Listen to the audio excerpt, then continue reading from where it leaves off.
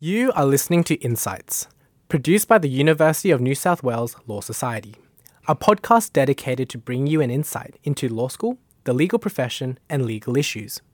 The production team would also like to show our respects and acknowledge the Bedegal people, who are the traditional custodians of the land, of elders past and present on which this podcast is made.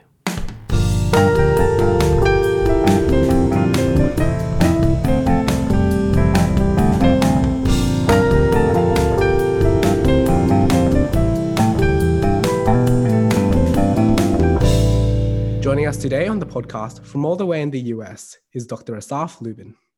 Dr. Lubin comes from Israel, first completing a Bachelor of Arts and Bachelor of Laws at the Hebrew University of Jerusalem.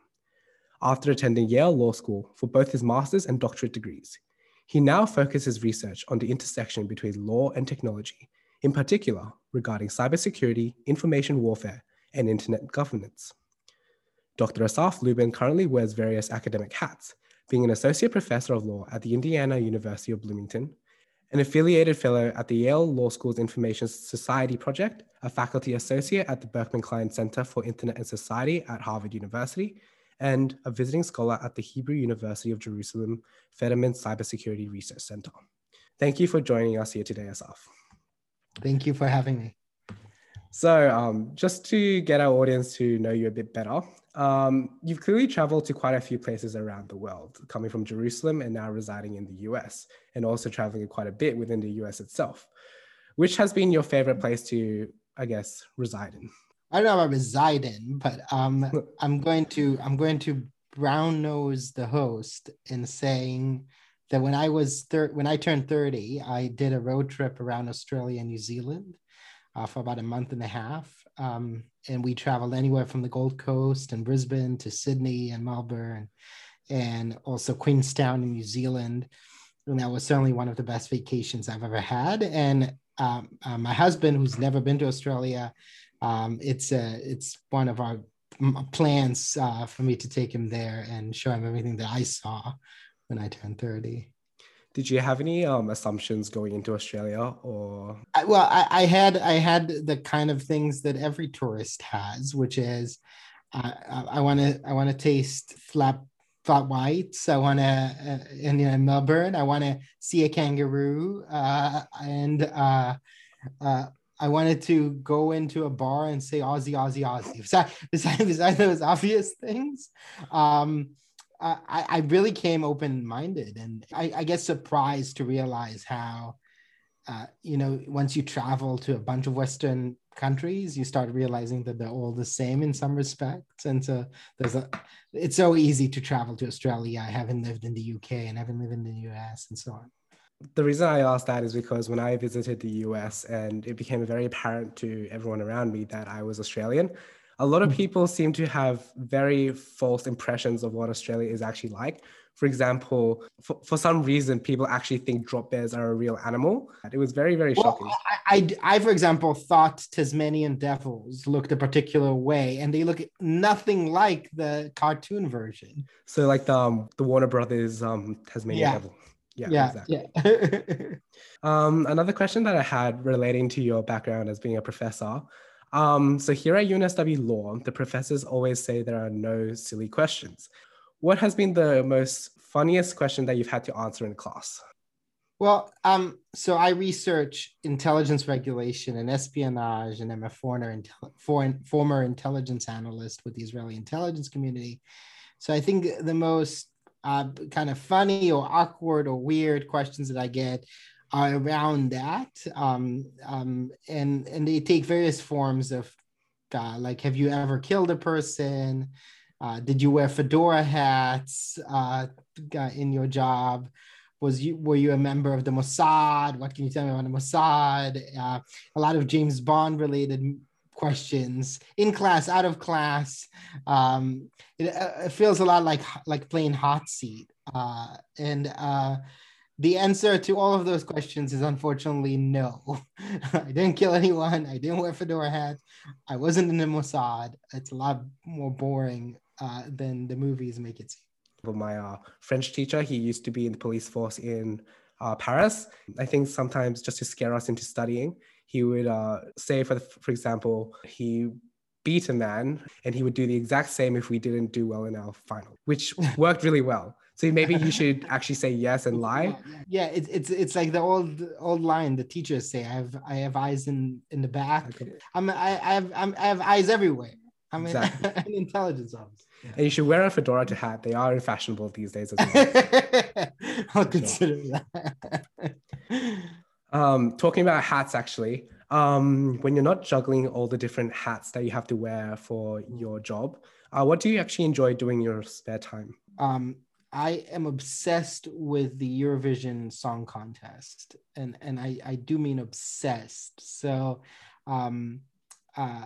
coming from Israel, I think it's pretty reasonable that as Israel is a participating country, there will be this excitement about it. We also just won a couple of years ago and hosted a competition.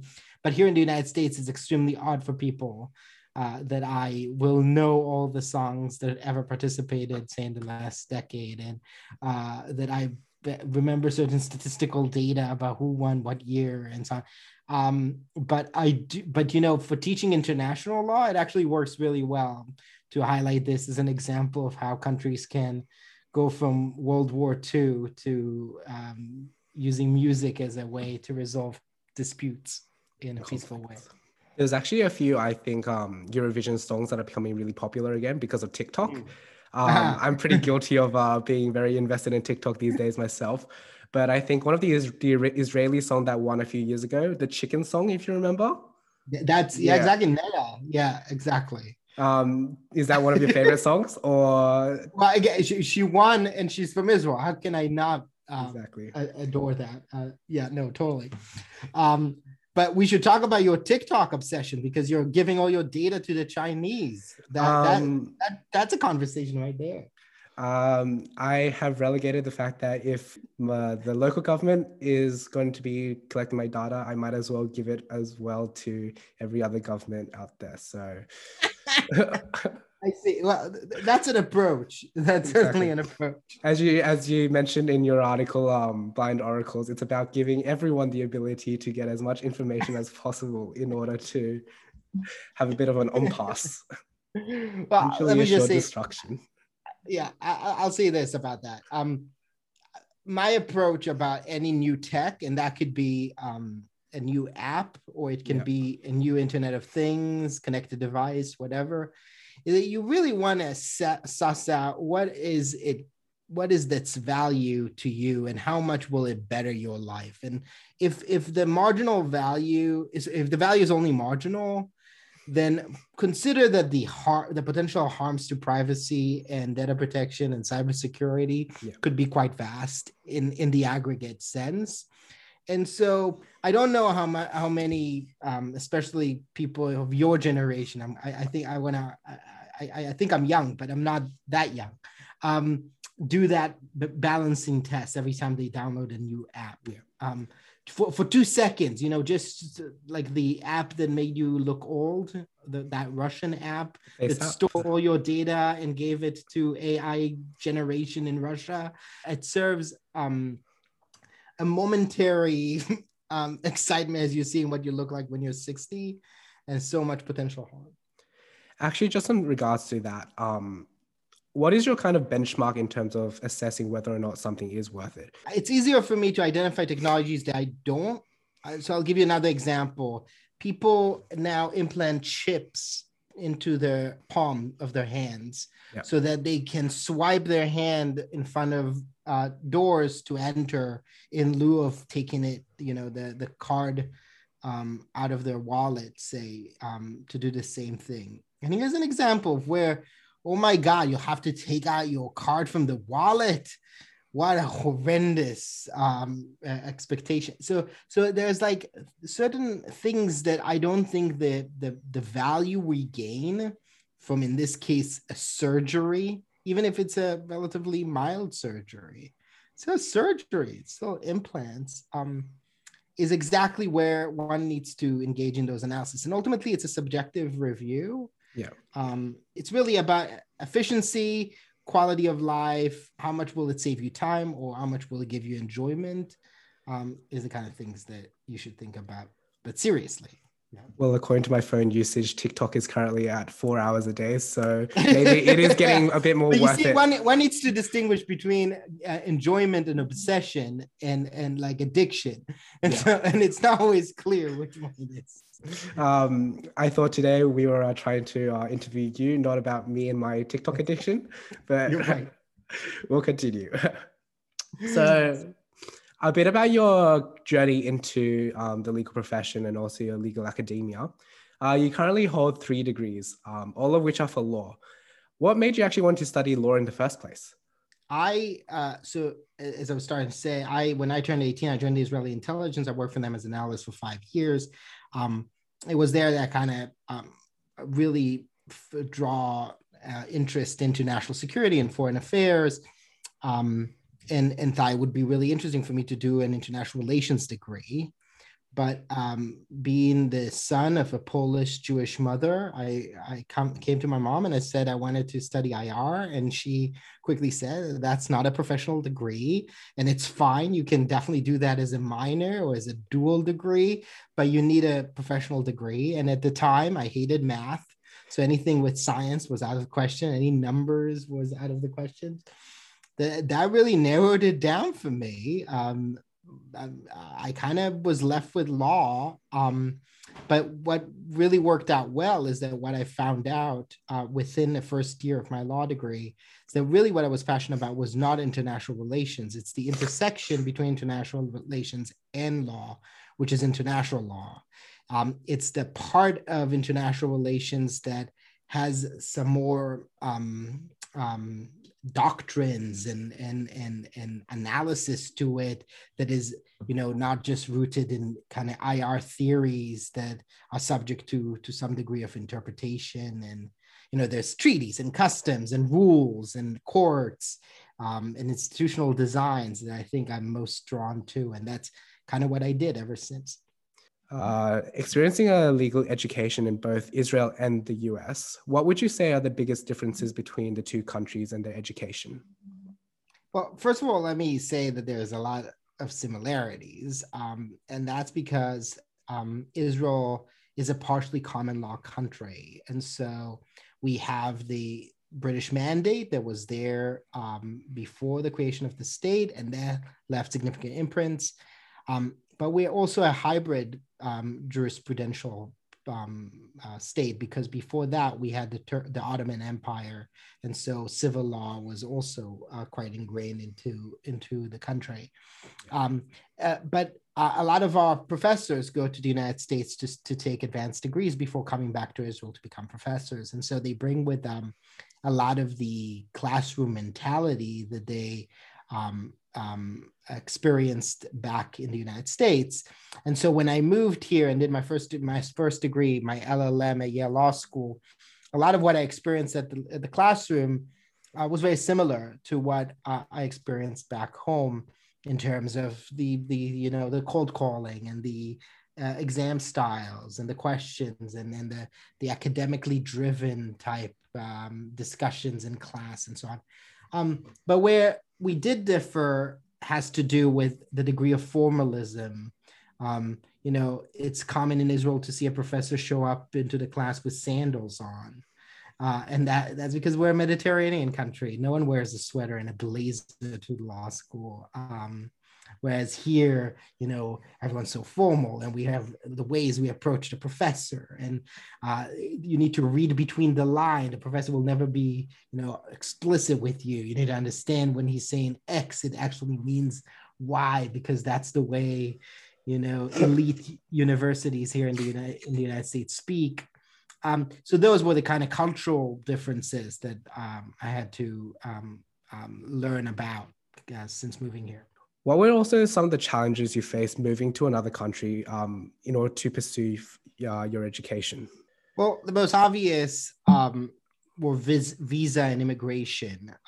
So when you move to a place like that, you come in with very limited stability. You get a guarantee that you will be there for a master's degree. So that's 1 year visa as a student visa. But then no one guarantees to you that you will be accepted to a doctoral degree. And so you move with all your stuff, essentially moving to a new country, and you don't know what the future will hold. And each process like that requires further visa applications, further wait times, further procedures, further flying back home to be interviewed at a consulate. All of those are complicated. Now, add to that the financial instability that comes from doing advanced degrees abroad. So again, you're delaying. My friends from law school all went to become associates at a law firm.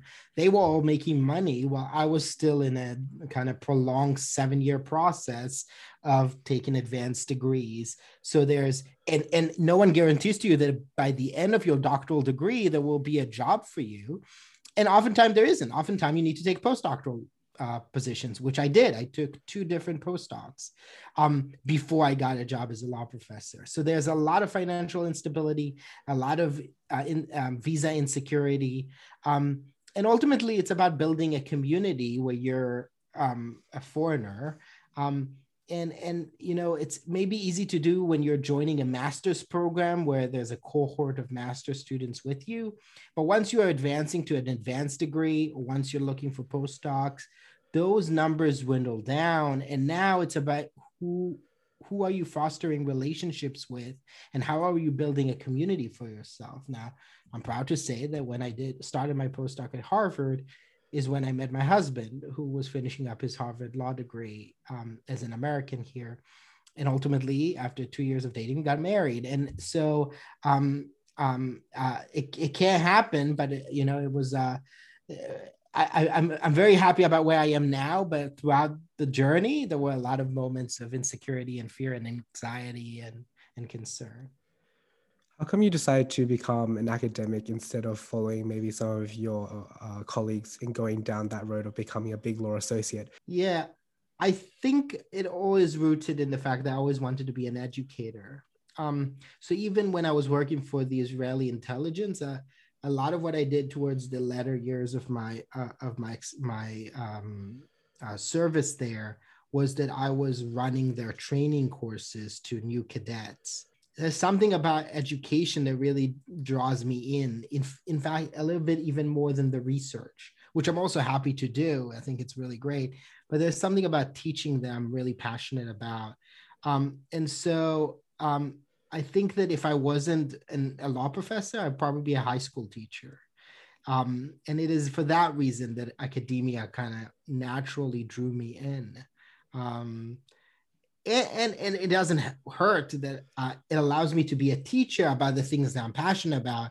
So I'm still able to advocate for policy changes in my writing and in my classroom. So I'm not giving up those topics that originally drew me in, but I'm doing it in an academic setting where, I'll be a little crude about it. There's something about a classroom environment where there's a captivated audience. They have to be there. And I get to perfect a set. Ultimately, what is a classroom? I teach the same subject over and over again, year after year. I know exactly where my punchlines are, and I keep hitting them. So for me, I come in, I perform in front of a class. I get to engage with students who kind of threw me curveballs and off my script. And I get from time to time to respond off the cuff, but ultimately it's a performative practice that I think is really exciting for me. Now, just getting to a bit about your actual research. Your biography stated that your work is particularly inspired by your previous experience as an intelligence analyst with the Israeli Defense Force. Do you mind explaining what this role was and what it was like in the IDF? Yeah. In Israel, it's mandatory to do military service. And in lieu of traditional military service, like my brother, who was a tank commander, I was selected to go into intelligence. And what that meant is that at the front end, I had to sign for longer. So instead of the traditional 3 years that boys do in the Israeli military, I did 5 years as an intelligence analyst. And essentially what that meant is that I started with a 6 months training course where I focused on the particular countries of reference that I will be doing most of my work around. And If you know anything about the geopolitics of Israel, I'm sure you can imagine what kind of countries we might be studying. And so you really study everything about that country. You study their geography, their history, their culture, their language. You will study their maps. You will know how to travel from point A to point B in that country. You also focus on the particular organizations or unit or entities, both in the government and in non-state actors that are relevant to particular issues of national security of concern to Israel. And then the majority of your career will be spent in developing intelligence memos. So essentially, you will be creating dossiers or briefs addressing particular kinds of issues raised by policymakers that are of relevance for Israel's national security. And it's an act of puzzle piecing. You'll be listening in to particular kind of intercepted communications, orally or text or emails, and you'll try to put all of them together in a way that makes sense. And oftentimes, guess what? It doesn't make sense. It's like trying to put a puzzle together where you're missing 2/3 of the pieces. So you get this general grid, and you're trying to fill the gaps with what are inferences. And I think that is the really hard part of what intelligence is about. And there's all kinds of ways to do it in an effective way. It's really a trade craft that one needs to master. It was, doing that is really what kind of thinking back about those 5 years is really what drove so much of my research ever since, because I think there's so much about this practice that is A, unknown to many people, and B, kind of walks the line of kind of varied ethical questions that I'm sure we can talk about if you're interested, that merits further conversation and research. For sure. And as well, just a bit of a clarification question. How old were you when you first joined the IDF? 18. And so I left the IDF when I was 23. As an 18-year-old, you were already basically intercepting communication. But that's not as... At 18, Israeli boys and girls are tank commanders. They fly jets, at 18 and 19 and 20. I was sitting in my office in Tel Aviv on civilian clothes, not even a uniform, drinking my latte and listening into calls. Yes, I get it. It sounds, but people were doing a lot more crazy things when you think about it that way. I mean, here in Australia, at the age of 18, we have a bit of a tradition where everyone goes up to the Gold Coast and get absolutely hammered. So I guess we're also doing very crazy things. Well, let me say something about that, because many of my friends are American, and they were at 18, they were joining college, and essentially it's kind of the same thing, right? You go to college and you get hammered at parties, and yes, I think that process in Israel matures a lot of Israelis, but at the same time, I do think we miss something in that. I think that I did not get to experience what might be a traditional 18-year-old experience. And so I am kind of jealous of that. And during this time when you were part of the IDF and conducting that espionage, did you personally have any, I guess, moral questions that you were asking yourself, or did you mainly? Not at the time. And I think that is what really focused so much of my thinking. So I don't recall a single conversation during my 5 years of service where we talked about anything concerning ethics, about what it means to spy on a person, rule of engagement. I don't, put aside ethics, I don't remember a single conversation about law. What law applies to what we were doing. No one was talking to us about the right to privacy, the right to data protection, the International Covenant on Civil and Political Rights. And it is because of that I have focused so much of my time after finishing my time there, thinking more once I started studying the law about what now with my newfound vocabulary, what do I think about some of the operations that I did then? And it's not to say that I think that we ever crossed a clear black line, but it is to say that I think that there is a conversation lacking, at least in the Israeli intelligence, though in parentheses, I will say that this is common across other intelligence agencies around, especially, with the rank and file, about ethics, about rules of engagement, about privacy, about surveillance, in a broader sense, and that's really my doctoral dissertation. That's what I wrote my dissertation about. Your first-hand experience really comes through most of your papers.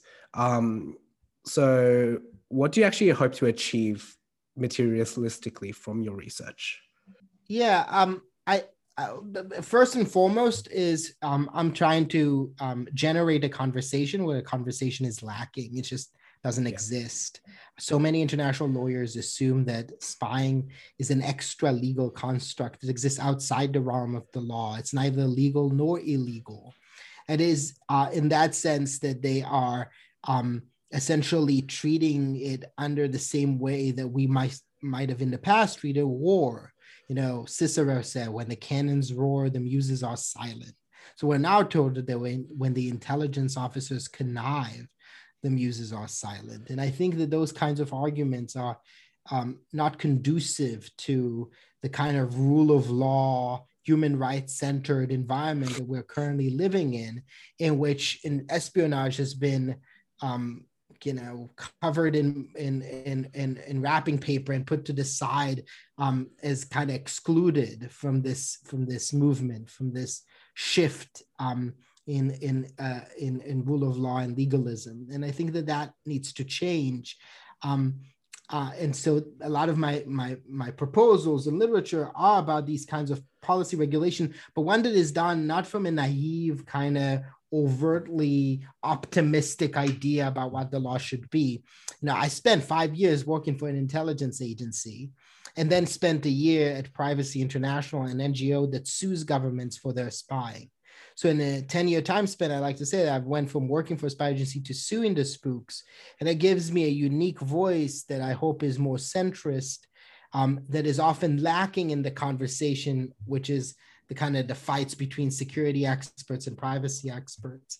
And I think that's the kind of centrist viewpoint that could generate better regulation and better policy changes. With a lot of the research in relation to espionage and stuff, it seems very reactive just because innately the way espionage works is that you kind of want, in order to do your job well, you kind of not want to get caught. How do you become, I guess, a bit more proactive in terms of, I guess, some of the policies that you can come up with? So 2 things about that. One is that I do challenge the premise a little bit. It used to be the case that secrecy was this hindrance to our ability to regulate proactively, but I don't think we live in that world anymore. It's not the Cold War era anymore. We live in the age of intelligence legalism. That is to say that so much of the practice is now regulated with statutory regulation, first order rules. Intelligence agencies are coming into the spotlight because of whistleblowing, or because of freedom of information requests, or because of certain mandatory disclosures, or simply because of peer constraints by other intelligence agencies. So, for example, a famous case in the Court of Justice of the European Union is called Schrems 1 and Schrems 2. The case centers around a reluctance to share data from European centers to American centers because American intelligence regulation is subpar to the European equivalent. So lo and behold, a Court of Justice of the European Union is standing as an assessor of the quality of regulation of a sister state's intelligence apparatus. And I think that's fascinating and is the kind of a reflection of the tides of the time that we're currently in. And so to challenge the premise, I do think that things are a lot more known than they used to be.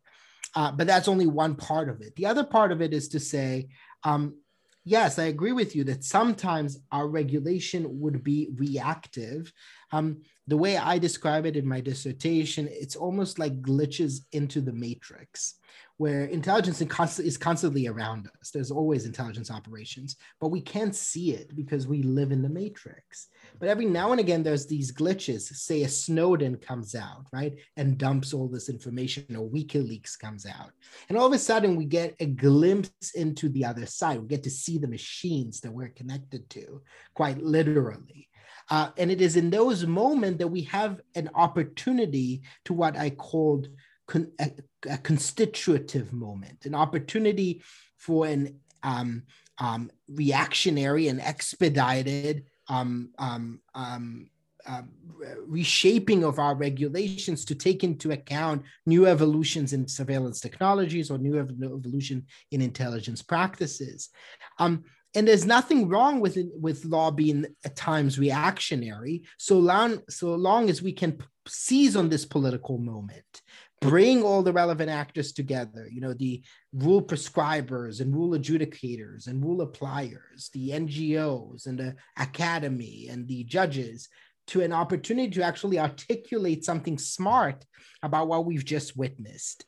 And oftentimes these intelligence episodes are disclosed and no one says anything about them, and they kind of go away, and we missed an opportunity to actually regulate affirmatively in that space. But just regarding that, would it be possible as well, even if you seize the opportunity to regulate, that it is not until the next time one of those glitches in the matrix occurs again that you actually see whether or not the regulation was taken positively or negatively?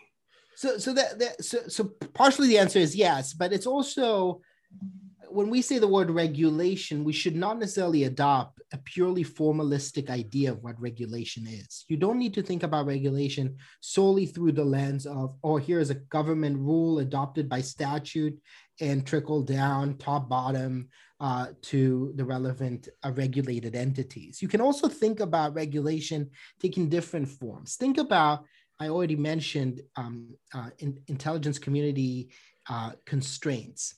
So if I, intelligence agency A, want to collaborate with intelligence agency B might tell me that you need to meet a certain threshold or bar, or do certain things a certain way for them to agree to collaborate with you. So they might bring you up to their level, thereby enhancing the human rights protective elements of your regulation simply by the way you engage in intelligence sharing. Now, we, the public, might not be aware of all of that, but that is still regulation. And so regulation takes various shapes and forms, and different entities might, with greater or lesser exposure into the practice, might be able to regulate in different times in different ways. So you can also think about oversight boards, all kinds of intelligence oversight entities whose job it is to engage in ex post review or ex ante authorizations. They can evolve over time, taking into account how practices changes and reacting to various disclosures as they come about. For sure. I think the best thing about having that formalistic approach is that it's something that everyone can kind of trust in, I guess. With the rule of law, it's formulated, it's articulate, everyone can kind of identify when someone has breached it. But when you're, I guess, putting trust into the system itself and having all those boards and overseeing authorities, I think it requires citizens to have a lot more trust. So that is where I accept your premise. That is to say, going back to your original question, yes, something is unique about intelligence, which by its very nature requires some degree of secrecy, that we must accept also a broader non-formalistic expansion of our idea of how to best regulate this practice, given that we cannot just bring the entirety of it into the spotlight. If this was just criminal investigations and could have been regulated through the same way we regulate our criminal procedure system, then that would have been great. But that's precisely the reason why national security investigations are different than criminal investigations. That requires us to expand our horizons about regulatory solutions.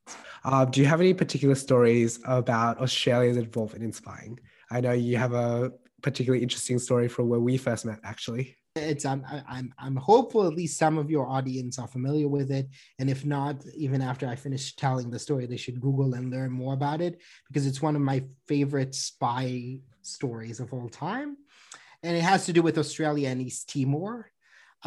East Timor is a tiny island state, and for a very long time they were subject to colonialism. And in 1999, after the UN pushes Indonesia out, it takes a little more until 2001. But after Portugal and after Indonesia, finally they gained their independence. And they're so excited.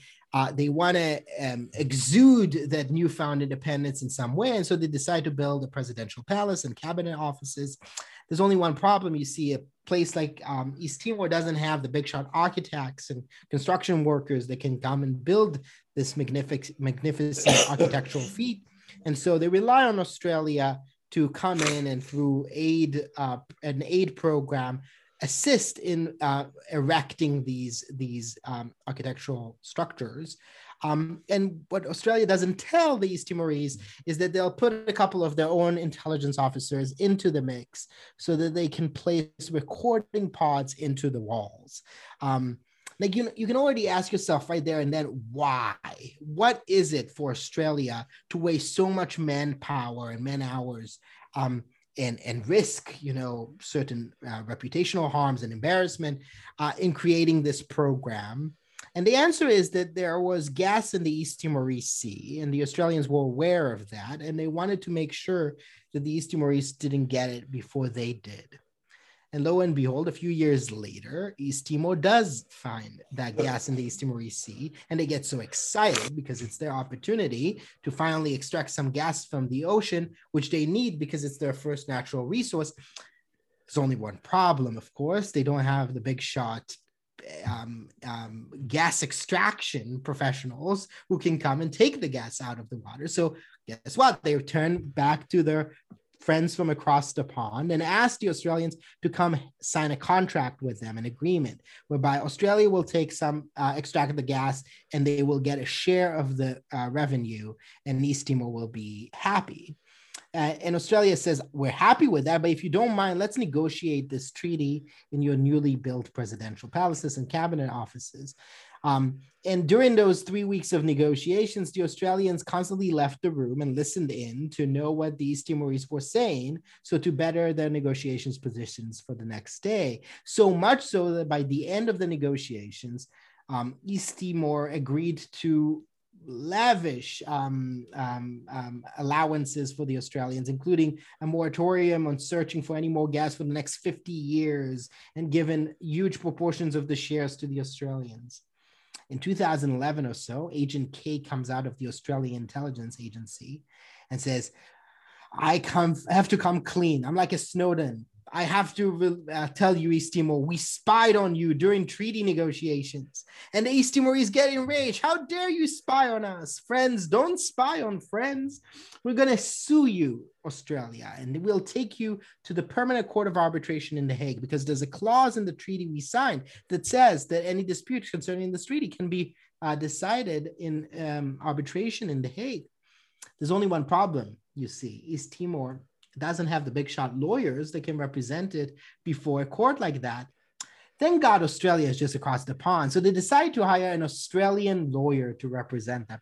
At that point, Australia is like, oh my God, this is getting too easy. And they get a court order from for national security reasons to seize all the documents pertaining to the litigation from that lawyer, not to mention potentially even spying on that lawyer. East Timor gets enraged. How dare you seize the documents of our lawyer? We're going to sue you again. This time in the International Court of Justice in The Hague. And for the first time, East Timor realizes that they can outsource to anywhere but Australia. And they decide to get a British lawyer to represent them in that case. And that case is one of the only cases that made it all the way to the ICJ that concerned espionage pure and simple. And in a provisional measure decision, the ICJ has some really interesting, fun tidbits about espionage, especially in the dissenting opinions. But I highlight this case to demonstrate an example of where a country is using its intelligence arm not for the purpose for which it was intended, which is to advance international security or national security. Australia, in that context, is spying to advance its own economic interests, to take away from post-colonial country its one and only natural resource. And I think that that is an example of what in my writing I have called an abuse of one's right to spy. So that's a paper in the Harvard International Law Journal called Liberty to Spy, where I discuss post-colonial abuses like that as one example of where the right might be misused. Whether or not it's the first time or the second time I hear that story, the punchlines just get me every single time. Just a few questions to just wrap things up in the end. Being a policy advisor and researcher, I just want to ask you as well, do you believe in the idea of a perfect system of law? No. I believe in, I come from Yale Law School. I believe in the New Haven School approach to jurisprudence, which is a context-based, policy-based, interdisciplinary approach. And essentially a great example of that comes from the writings of my doctoral supervisor, Professor W. Michael Reisman, who likes to say that the law exists in the tension between the myth system and the operational code. You might think about that as the law existing in the tension between the law in the books and the law in action. So to assume that there is a perfect system of law is to assume that the law in the books is just what the law is, and that we were able to create this perfectly defined terms and regulations in a civil law kind of mentality, very clearly defined rules, or that through jurisprudential pursuits, through common law, we're able in the courts to define very clearly, easily to execute and follow laws. But the reality is that there are a set of rules that were created in our courts and created in by our legislators. And then there's reality, the way individuals act. And the law exists in the tension between what the law says it is and what the practice actually is. And sometimes we push further and further away from what the written law is, to a point where we might say that the law has become a dead letter. Or in other times, we might be defending that text, despite the fact that the text is nothing more than a myth. I think that looking at the law in this tension gives you a better sense of what is a more realistic version of the law with all of its imperfections. For sure. And one last comment as well. Is there anything you're currently researching on or working on right now? Yeah, so I'm currently co-editing a book for the NATO Cybersecurity Center, the CCDCOE, which is a book about the application of the rights to privacy and data protection in times of armed conflict. So essentially, it's a collection of 15 articles or book chapters from scholars, both very seasoned and very junior, all asking the same question: how are the wars of the future going to be influenced by emerging tech and emerging information capabilities, and whether or not the digital human rights that we have developed frameworks for in peace times have anything to say about wartime uses of those technologies. So does a belligerent occupier, say Israel in Gaza or in the Palestinian occupied territories, that is using biometric data or that is using CCTV cameras, what can we say about their obligations pertaining to that data, pertaining to the privacy of the inhabitants, given that the Geneva Conventions that we've talked about are from 1949, the additional protocols to the Geneva Conventions are from 1977, pre-internet? Is the kind of questions that we ask in this book. And I'm really, really excited about it. It will come out in May 2022 as part of the cyber conference, CyCon, in Tallinn, Estonia. It will be very exciting. And is there any final comments or advice you want to give maybe law students out there who are interested in the cybersecurity, espionage and research field? Yeah, I'll say a couple of things. One is, all I did was I studied international law, and I did that because I thought, here, I found my passion. And in retrospect, I think I made a mistake in doing that. I allowed myself to sit on my laurels. I got really good grades because I only studied the things that I loved, but I missed opportunities to expand my horizons. I think once you identify particular passions, and it could be cybersecurity or it can be national security or whatever, you want to make sure that you find where those areas of the law intersect with broader general areas of the law. So I'll give you a couple examples. One of the things that I study right now, and that I've written a lot about, is cyber insurance. It's insurance for potential cyber harms. Now, this thing, insurance law, is something I never studied in law school. But in retrospect, I probably should have taken insurance. At the time, it sounded like the most boring and dull class I could ever take. But in retrospect, now that I study torts and cyber in the context of cyber harms and so on, cyber offensive operations, Russia, China, wars, whatever, I started to realize that insurance law and the theory behind it could actually teach me a lot about how we can mitigate potential kinds of cybersecurity harms. And so in retrospect, I wish I took insurance law in law school. And so this is what I'm trying to push you to think about. Think about where the things that you're interested in intersect with other areas of the law you might not be generally interested to study, and make sure you utilize the most of your 3 years in law school, because they go by, or 4 years, depending on where you are, because they go out really, really, really quickly. Thank you so much for giving that advice and for giving also your time today. Thank you for listening to Insights by UNSW Law Society. If you have enjoyed this episode, please subscribe to our podcast so that you don't miss out on any future episodes.